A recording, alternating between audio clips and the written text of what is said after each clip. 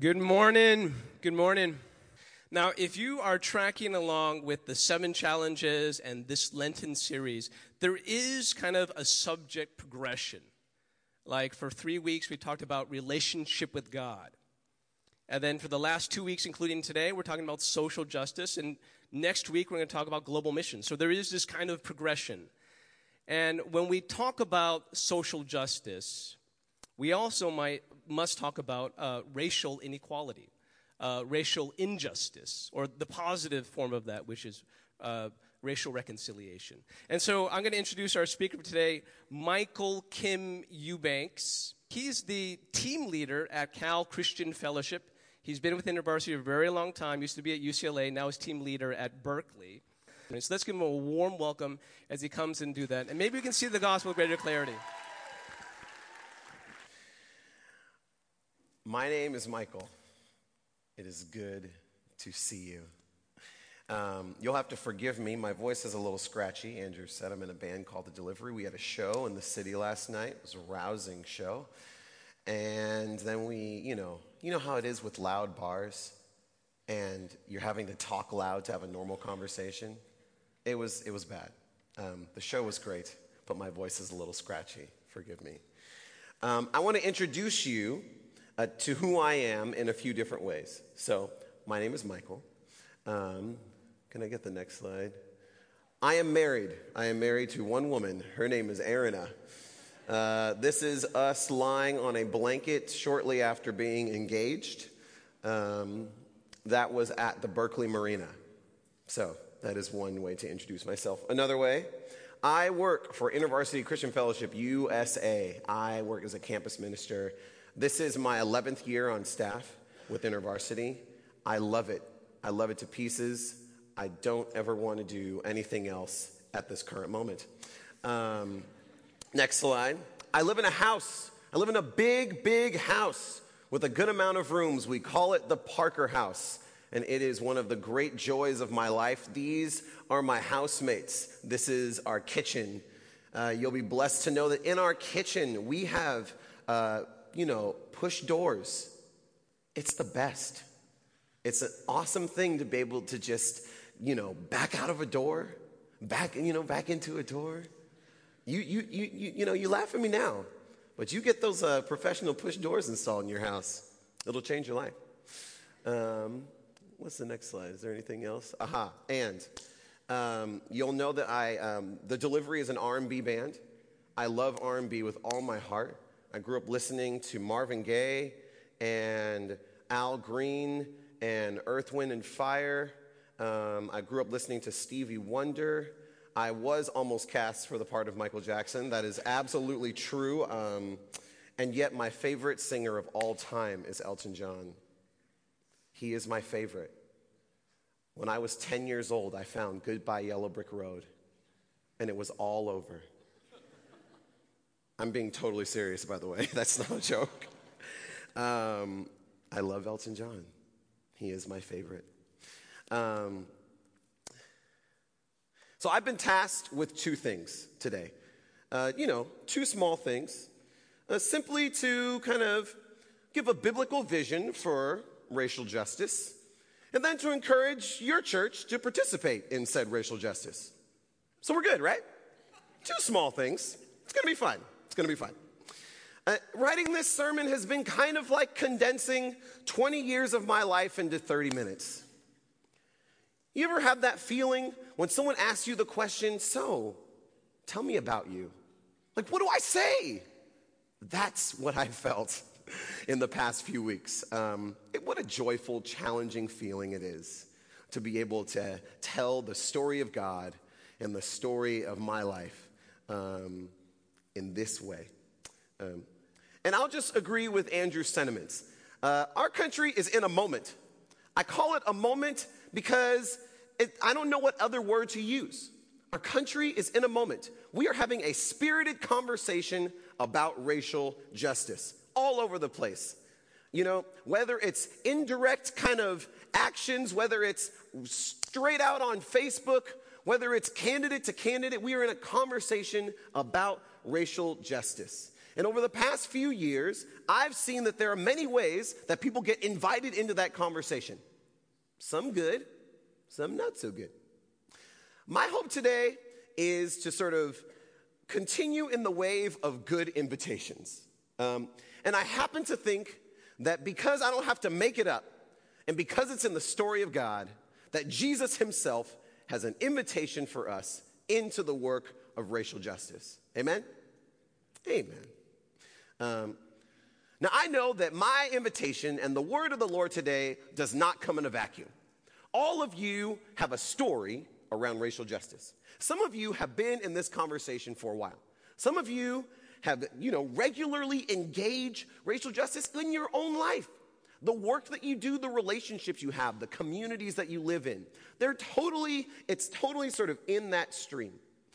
And for you, my invitation is, how is God moving you to continue to do the things that you're already doing or correct some of the things that you're engaged in?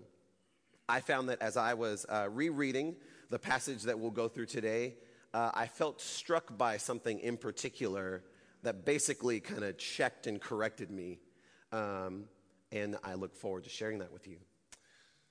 Some of you have avoided the conversation of racial justice. You just don't want to talk about it. And let me tell you, I understand, okay? I find talking about race in any form, at least to some degree, uncomfortable. When I know that I'm going to have a conversation with a stranger about race, I can feel my heart flipping inside. I'm like, oh, no, don't ask me, right? I have this feeling that I regularly have to overcome. Some of you just don't want to talk about it, which is okay, because it's uncomfortable. And it's good for you to acknowledge that you don't want to talk about it. Some of you don't even think it has to do with Jesus, which is okay. I would understand if you didn't believe that it had to do with Jesus. I'm going to talk about that too. And my encouragement to you today, if that is you, is to just be open. Just be a little open. What might Jesus have to say to you, to us, to CLC, to our city, as we look to his word to figure out a little bit of what this racial justice thing is. So, we are going to take a tour of a couple chapters of Ephesians. Let me tell you about Ephesus. I think Ephesus and the Bay Area are like cousins. I think that those two cities are a fascinating match for each other. Ephesus was this port city. There was all this sort of business going on, all this trading. There was a lot of money in Ephesus. Just like these days, there's a lot of money in the Bay Area. There's a lot of money. And the thing about Ephesus is that there was this big temple, the Temple of Diana, Temple of Artemis. And Ephesus was a very spiritually active place. And because of all the trading that happened, and because of all the ways that Ephesus was very spiritually active, it is safe to say that Ephesus was probably a diverse place. A place with a lot of different kinds of people, with a lot of different kinds of backgrounds. You know, you got people getting rich from the trade. You got people struggling in their sort of regular, inherited kind of vocations. You got people from all around the Asia Minor area, from all the nations around there coming together to be there. And then you have this church that develops in Ephesus. And I don't have time to tell you how the church started, but safe to say it wasn't pretty. Paul got injured, I'll say, in Ephesus. You can go to Acts 19 if you want to read about that. He's trying to start this church, and what he does is he threatens in some way, because he preaches about Jesus, the way that these folks are worshiping at this temple of Diana, at this temple of Artemis, and they just don't like that. They don't like having their little worship party be challenged by Jesus. And if you know anything about Paul, Paul is the most confrontational being that there must be in the Bible, in my opinion. And he's like, no, it's Jesus. Then that's sort of at the beginnings of how this church at Ephesus forms. It is a diverse church, and they have a problem to work out. Their problem is that you've got these folks called the Jews. who for thousands of years have this story of how the God of Abraham has met them and led them and rebuked them and exiled them and gathered them back up. And they have this rich tradition. And then you have the Gentiles.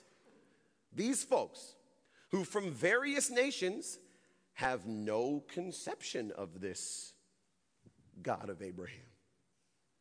How do they live together? How do they even be together? We're going to sort of take our tour through Ephesians.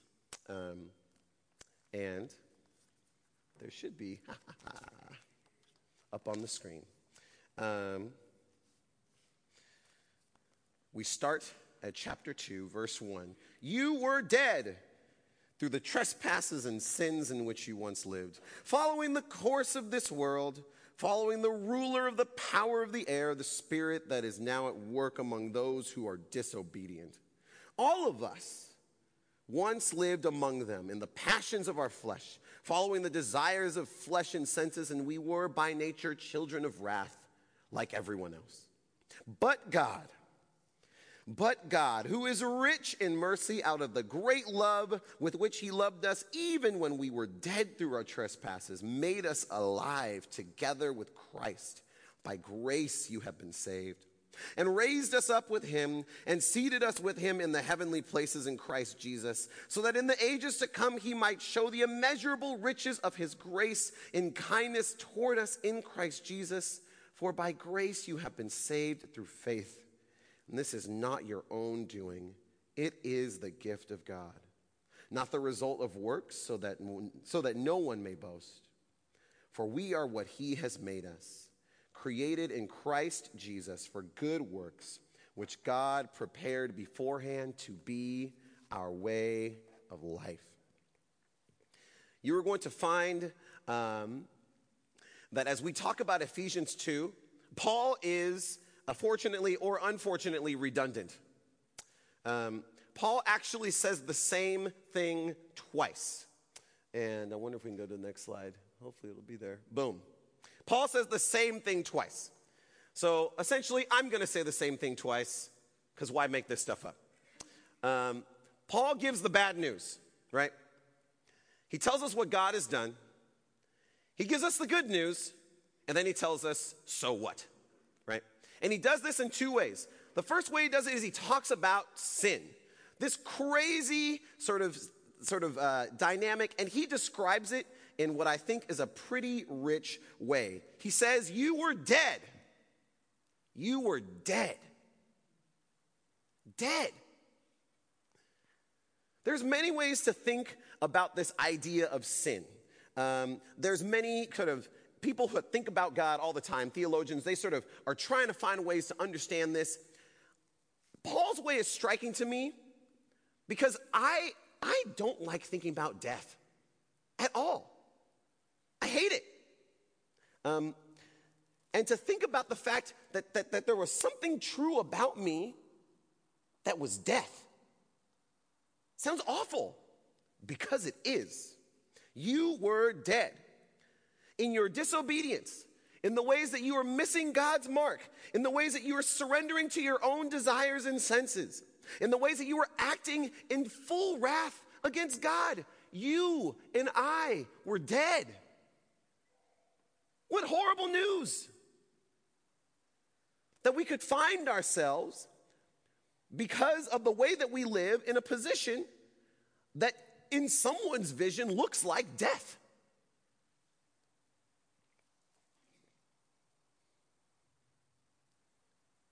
And what does God do? By his grace, by the grace of God and the faithfulness of Jesus, all of that stuff, right? The way I think about death and all of those things is that there's a way that because of my death, I cannot experience life, right? Soon as I die, boom, life, gone. It's over. And the way that Paul describes this death is that it's actually a hindrance to us being able to know God. And what happens in the midst of our death is that we get raised up with Jesus. It is amazing to me I've been thinking about the resurrection for a few years as probably the most unfathomable thing I could ever think about, because I've never seen it before. I'd like to see a show of hands of people that have seen a dead person physically come back to life. Right? It's crazy. It is absolutely crazy. And it is amazing to me that in this state of death, where we have no access to the life of God, Jesus says, nope, now you do. Praise God. Praise God. He gives us access to the life of God again. He raises us up and even seats us in heavenly places with Jesus. It's not just that he fixes the things that are wrong in us. This is about being with God in Jesus forever. What a great gift. What a great gift. The good news is that we're saved. We are saved. The craziness of death, because of Jesus, is now the joyfulness of life. The thing about being saved is this. There's a theologian named N.T. Wright, and what he does is he says, basically think about it like this. There's a lawyer, and this lawyer is mounting this case against you, and it is airtight. It's absolutely airtight. You have no defense. You did it. All the crimes, all the evidence is there. You did it. You're guilty. And then the lawyer and then the judge comes, and the judge hears the evidence and he goes, not guilty. What? Not guilty. That is what it is to be saved. And there's no double jeopardy, my friends. There is no double jeopardy. No one can then retroactively go back and go, ha ha ha, no, guilty. Nope, not guilty. That is who you are in the presence of God because of Jesus. Not guilty. We are with him forever because of Jesus. And the implication is two things. It's around this funny word. It says that we are who he has made us, made in Christ Jesus for good works, right? When you see the words, we are who has made us, some of your Bibles might say we are his workmanship. And the Greek word for workmanship is actually the word poema, which is where we get the word poem. So actually, the thing that you are is a very meticulously, intentionally made creation. That is who he's made us to be. You're not just a thing, sort of fashioned in a machine for the purpose of being productive. We are the gifts of God.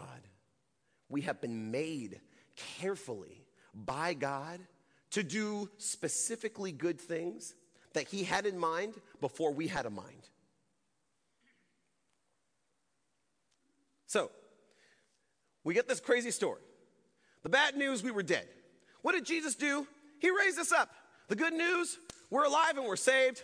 And now we are made intentionally to do intentional things.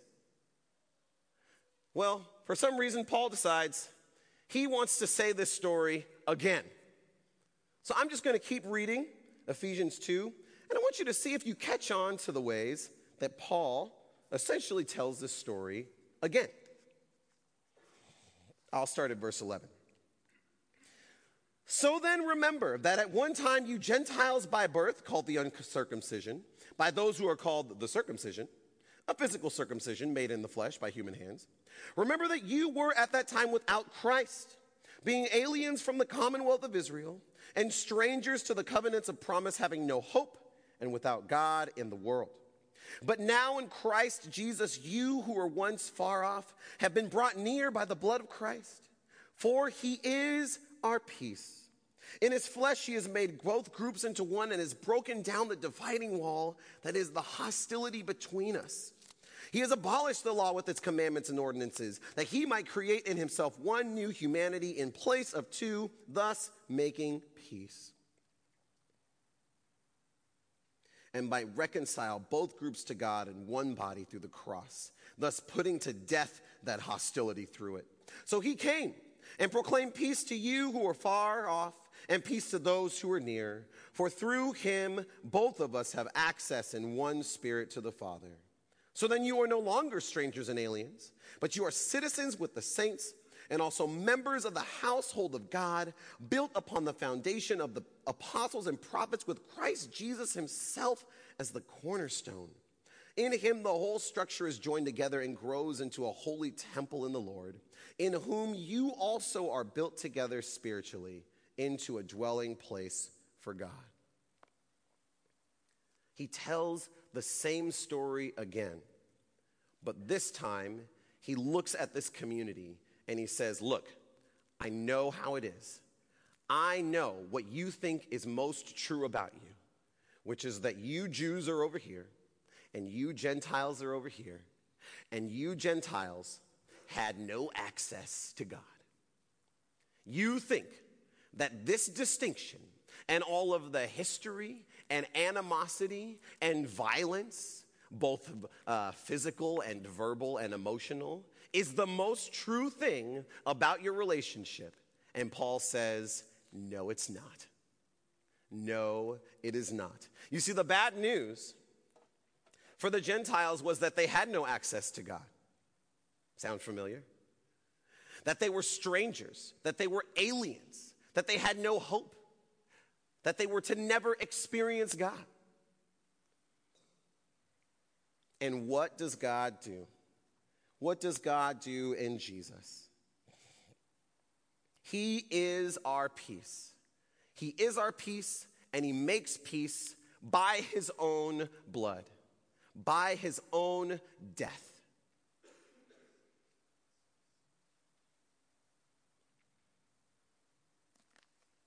It is the death of Christ that actually reconciles these very deep, historical sort of tensions that existed in their church.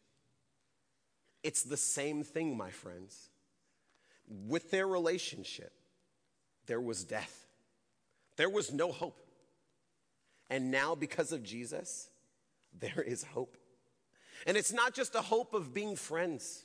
It's not just a hope of sharing physical space. It is a hope of experiencing the God of heaven together. It is a hope of seeing the world actually changed because of who they are and what God does in their community together. The new status, the good news, is that they are one because of Christ Jesus. And so what? So what? This time, instead of talking about works, Paul talks about a house. He says, look, you were once strangers, and now you're members of the house. God's been building a house for thousands of years. He built this house when he called Abram into a relationship with him and changed his name. He kept building this house when he called Moses, this sort of orphaned boy floating on the reeds, to be a part of his eternal purposes. He kept building this house generation after generation through blessings and through disobedience and through exile and through recovery. God is building this house, and now he's telling these Gentiles, look, here you are. This is your house too. And it's not just that he's building the house and that these Jews and Gentiles together are members. It's that they are being made into a dwelling place themselves. A dwelling place for God. Which I also find amazing because, again, there's no reason that you should take this sort of building thing of the Jews and this sort of building thing of the Gentiles and somehow make them into a thing that can house God himself. There's already a dividing wall between them of thousands of years of history. How is it that they come together? You know, it's kind of like if someone's going to serve me a gourmet meal, and the first course is this lovely kind of kale, radish, bacon salad. And you just eat it with this light vinaigrette, and it's so good. I wonder what's coming next. And then they serve you chocolate chip pancakes. Huh? And now you're like, can I speak to the chef, please? Can you tell me your little vision here? What's the relationship between the wonderful kale salad and the chocolate chip pancakes? And he's like, well, I don't know. I just felt like it. If you just felt like it, you have 2 Michelin stars. You're one of the best chefs in the world. What do you mean you just felt like it? That is not God. God doesn't sort of put these things that don't go together. He knows what he's doing. And it looks crazy. It looks crazy. It looks like a kale salad and chocolate chip pancakes, but it's a dwelling place for God.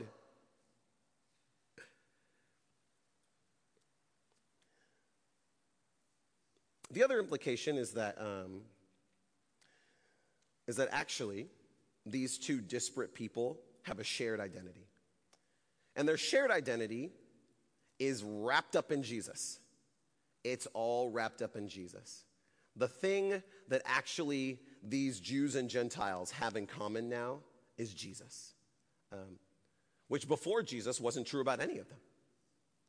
Now, because of what Jesus has done, they have a common identity as having been rescued from death and having been saved from hostility. They have a common identity. Let's talk about shared identity for a minute. Let me see if that next slide will come up. There we have it. Those are my groomsmen from my wedding. And, I think about what it means, what it has meant for me to kind of pursue racial justice. And this whole thing of shared identity is the first thing I think about. Because in God's whatever plan, I ended up having these groomsmen as my groomsmen. I'll give you a little tour. We'll start in the back row. That's Stephen and Luke.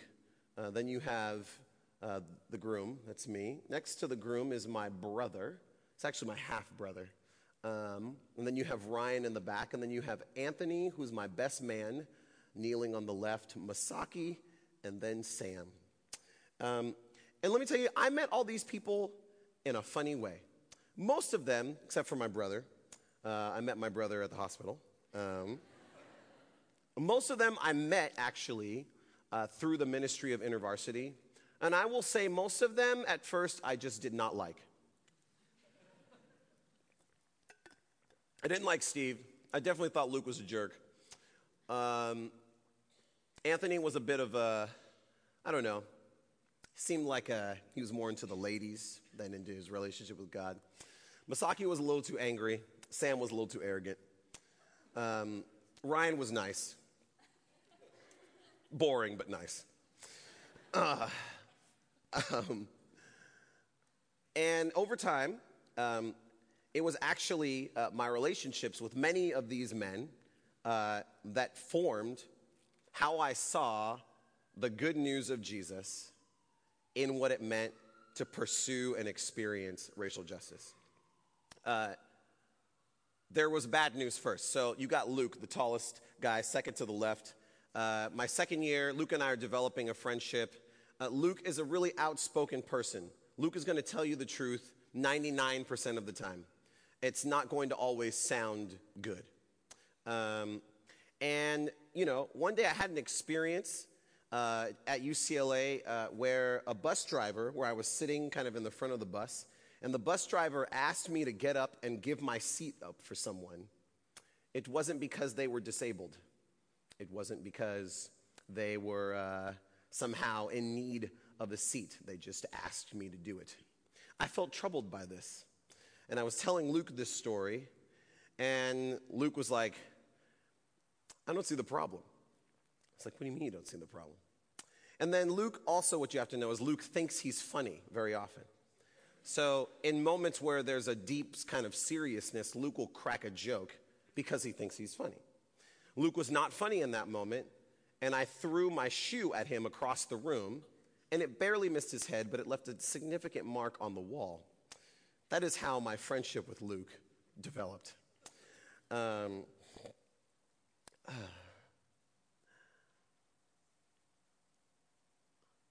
You know, when I was prepping this, I told myself I wasn't going to tell you what story I would tell.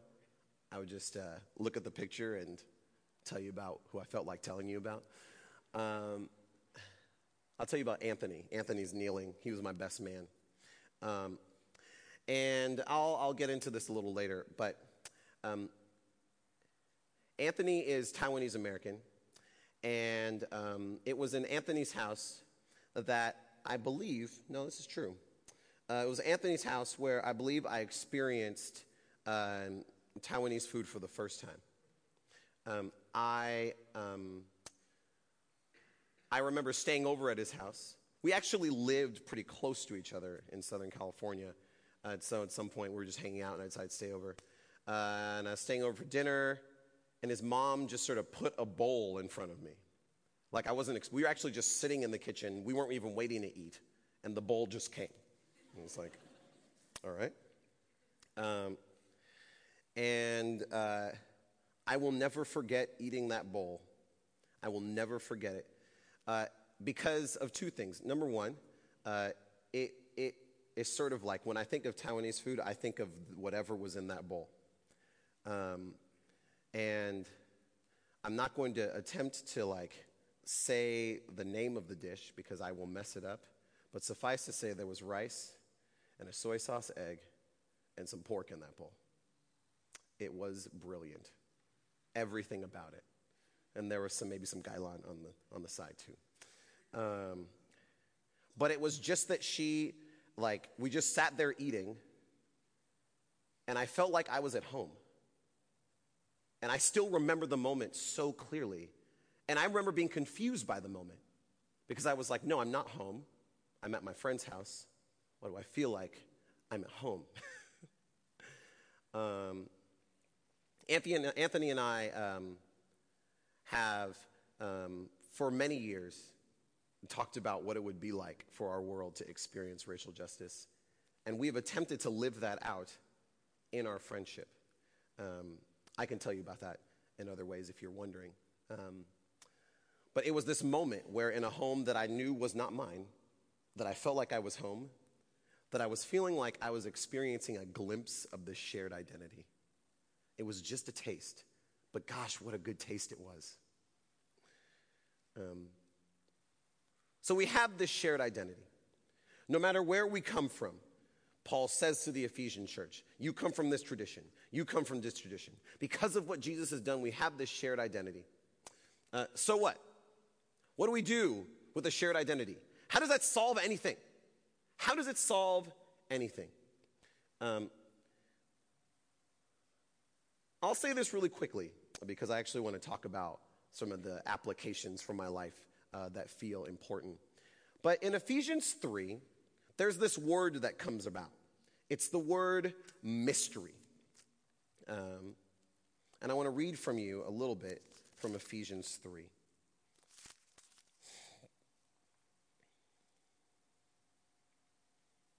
I'll start at the beginning.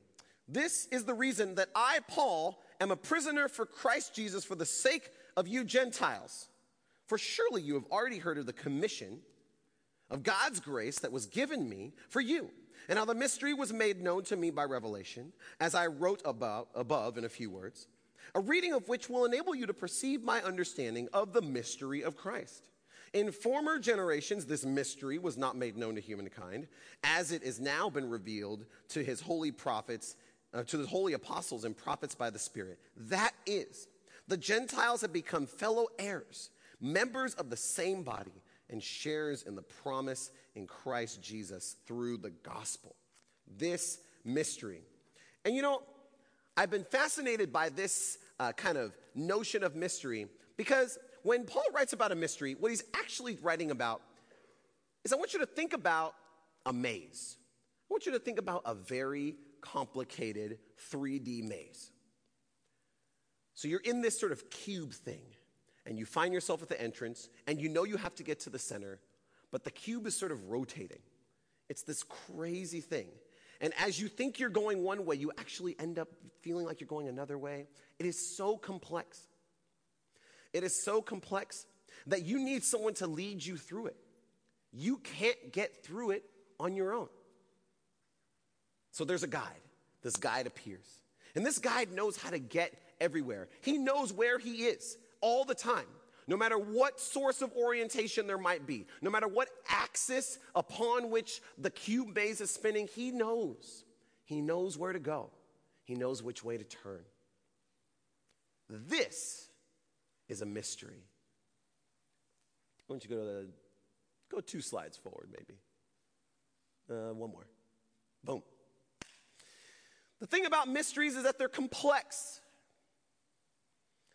The thing about mysteries is that they're hidden until revealed, and that someone has to reveal it to you. There's a custodian.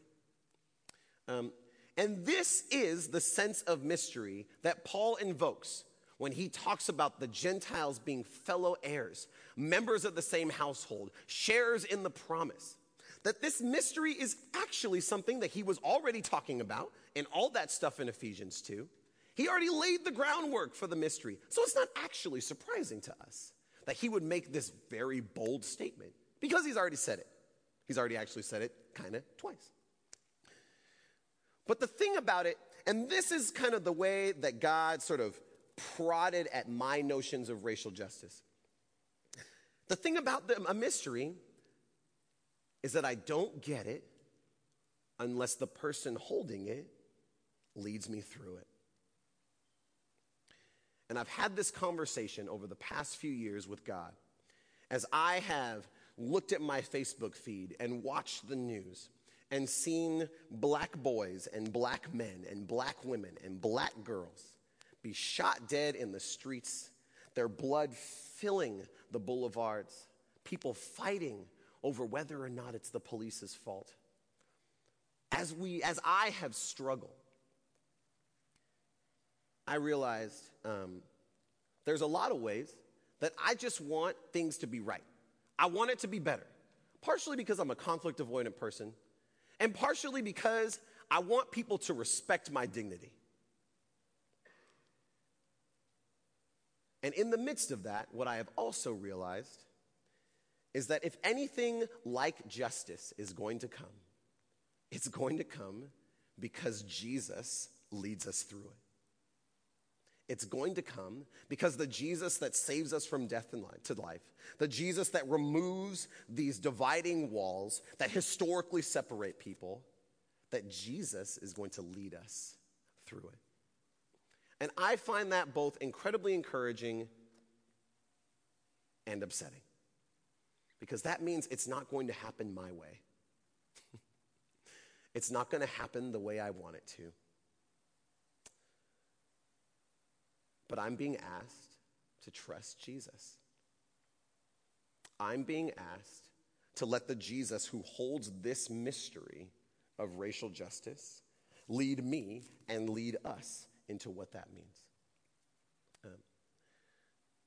I'm going to end by telling you 3 things that I think Paul kind of shows us about what it means to pursue racial justice in his context, right? And I will say, as I was preparing this, I looked at this list, and I felt kind of tickled by this list. And there's 3 things I'm going to tell you: pray, suffer, and read the story of God. Pray, suffer, and read the story of God. Again, I'm not making these up. In Ephesians 3, these are 3 of the things that actually Paul identifies with being himself.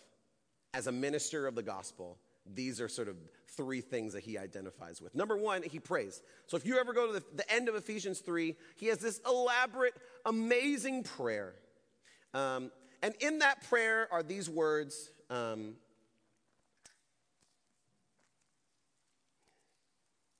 I don't have a slide for it.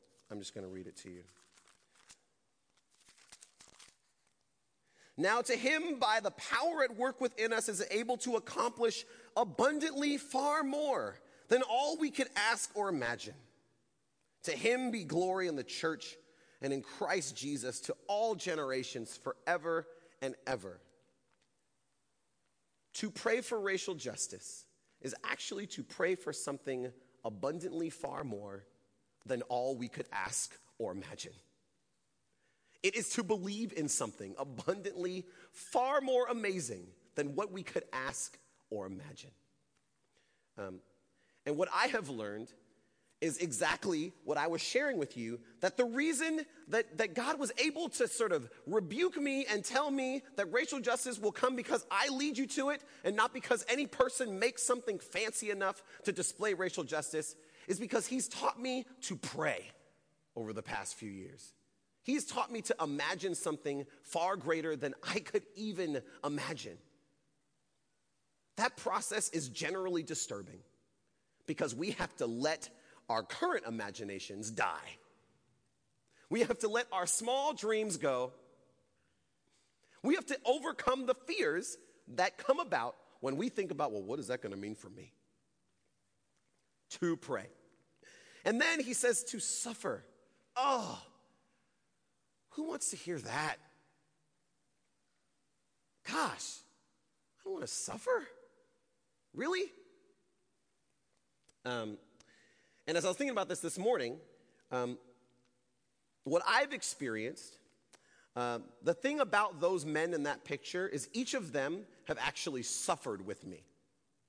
So after Luke told his dumb joke, he apologized, and then we sat down for a few hours, and I explained to him how that event made me feel, and he sat with me, not trying to make me feel better.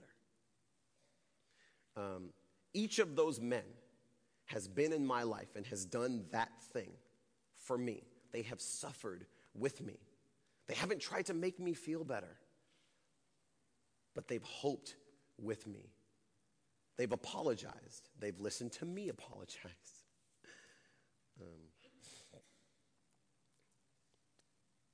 I think suffering is, at this point, a thing that, it's easy to read Paul, and Paul sort of embraces sufferings. In Ephesians 3, he's like, don't worry about me and my sufferings. They're for your glory. And you're like, be quiet, Paul. We don't like that you're in jail. We don't like that because you believe that this racial justice is possible in Jesus, the Romans have decided that you were a threat. We don't like that. I would imagine that as we make decisions in light of this gospel and the way that Jesus leads us to racial justice, you might encounter suffering. It just might happen. And sometimes the suffering is because the people around you just don't get it. Sometimes the suffering is because you've chosen to be sacrificial in a way that requires you to not live a certain kind of life.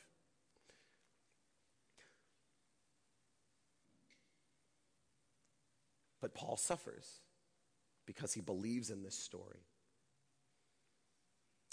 And the last thing is to read the story of God and even to tell the story of God. I've gotten used to calling the Bible the story of God. And the reason I do that is because it is a story. It is the most powerful story ever. And I happen to think that stories generally hold great power. And these days there's a lot of narratives going around about who people are and where they come from, about what is hope and what is change, what is joy. And one thing that I have had the pleasure of having in my life is people that have taught me how to read the story of God and to see the ways that even in Jesus, in the life of Jesus, this whole thing about racial justice, it was his idea from the get-go.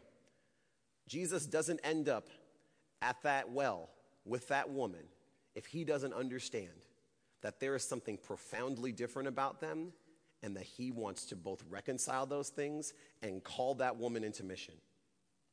Jesus doesn't end up in the region of the Gerasenes with that demon-possessed man who says, I am Legion, and who's got tons of demons just all over the place, who they've chained up in a tomb. Jesus doesn't end up there telling that man, no, do not follow me. Go tell everyone what God has done for you. He doesn't do that without intention. He knows that he's Jewish. Jesus knows he's Jewish, and he knows this man isn't. And he knows what he's activating. This thing is Jesus' idea. I want to encourage you. You can go back to the story of God. You can go back to the story of Jesus. And there's all these ways that you'll start to discover, is that what Jesus was doing? And perhaps it's not the only thing, but it's a thing. The last thing I'll say is that, talk about mystery. I have found in my life that the journey of racial justice has been always unexpected. There's a way that, in particular, over the past 15 years of me following Jesus, the journey of racial justice has been sort of in and around the diasporic, beauteous, complicated Asian American community. It is crazy to me. This is not the life that I expected. It is not the life that I would have written for myself.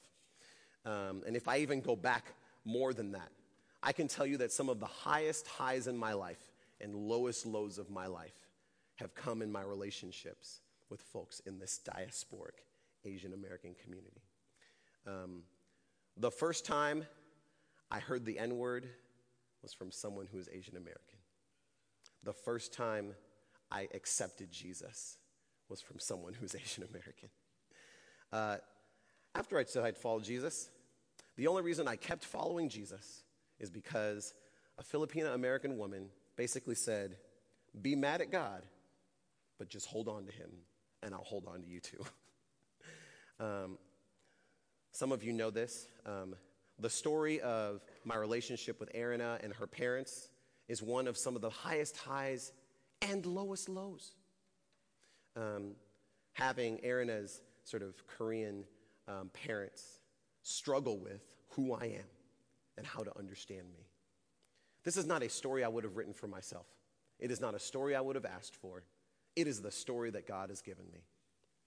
And what I have found is actually a deep and profound sense of joy as I have pressed into the way that with folks that I would never have imagined having relationships with, he creates this shared identity and leads us in this cosmic mystery.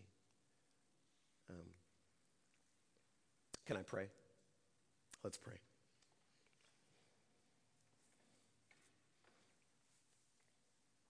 Jesus, I wonder what you have for my friends here. I wonder how you will teach them to pray. I wonder how you will teach them to suffer, and I wonder how you will teach them to read the story of God as one where, because of who you are and what you've done, you have made a way for us to see racial justice. I feel confounded by my own story, and you get all the glory, Jesus. But what a strange story it is. I pray that you would begin and continue to write strange stories among my friends. Strange stories of people who choose into communities and workplaces and relationships, who choose into advocating for issues and for problems and for solutions because they see what you're doing, because they see that you have brought us from death to life, because they see the way that you have broken down divisions in your very blood and in your very life. Would you give my friends courage? Would you show them what it is that you are indeed generous and faithful, Jesus? And God, would you expand our imaginations? We do pray that you would do abundantly far more than all we could ask or imagine. and that you would have glory, that you would be glorified in the work of your church, pursuing you in this way. We pray in your name.